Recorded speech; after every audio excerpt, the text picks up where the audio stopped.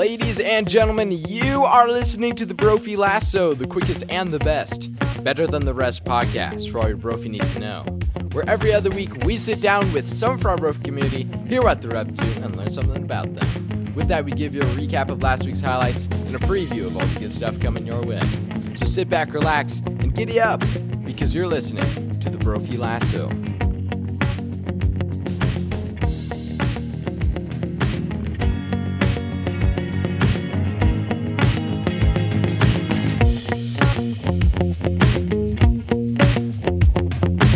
Last week, the Dad's Club blanket drive concluded. The soccer team kept its winning ways going, as did the basketball team. Speech and debate came back home after a fantastic performance in Washington, D.C. The baseball team is doing inter-squad scrimmages. And lastly, Brophy's first theatrical production of the year, The Outsiders, concluded last week. Great performances by everyone. Congratulations. And from that outsider cast was a man by the name of Stokley Berg.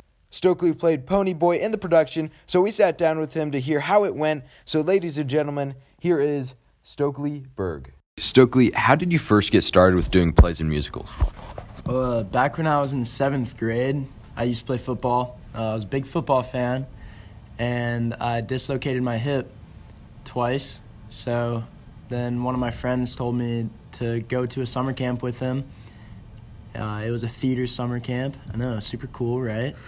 So that just kind of sparked my interest on the stage.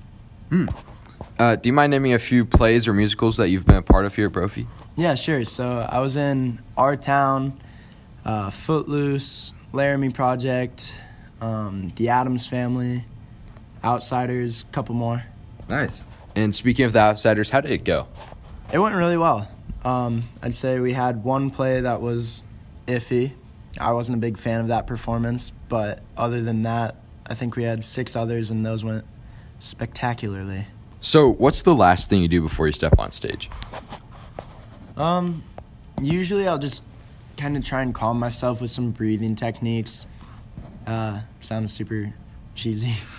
Yeah, I don't know. I usually just think, like, this is what I want to do, and I just remember, like, how happy it makes me to perform, and that kind of helps calm my nerves. Great. So now you're on stage. How much improv is there when you're performing? There should be none.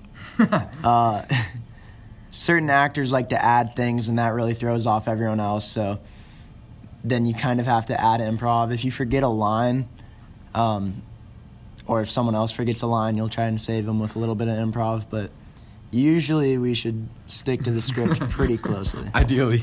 Yeah. In between your scenes when you're backstage, do you ever look over your lines or anything else? Yeah, I don't know. It depends on the show.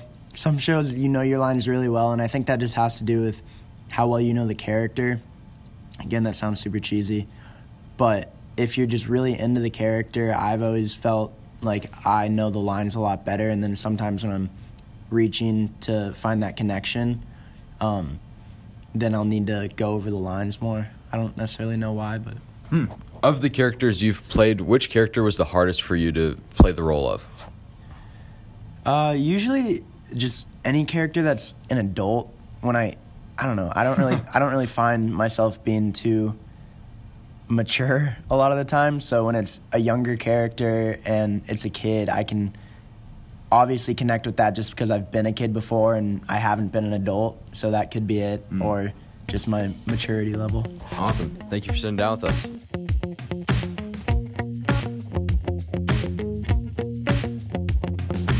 And thank you for listening to this week's episode. If you have not already, please subscribe and share, and we'll be back here next week to finish off the semester strong.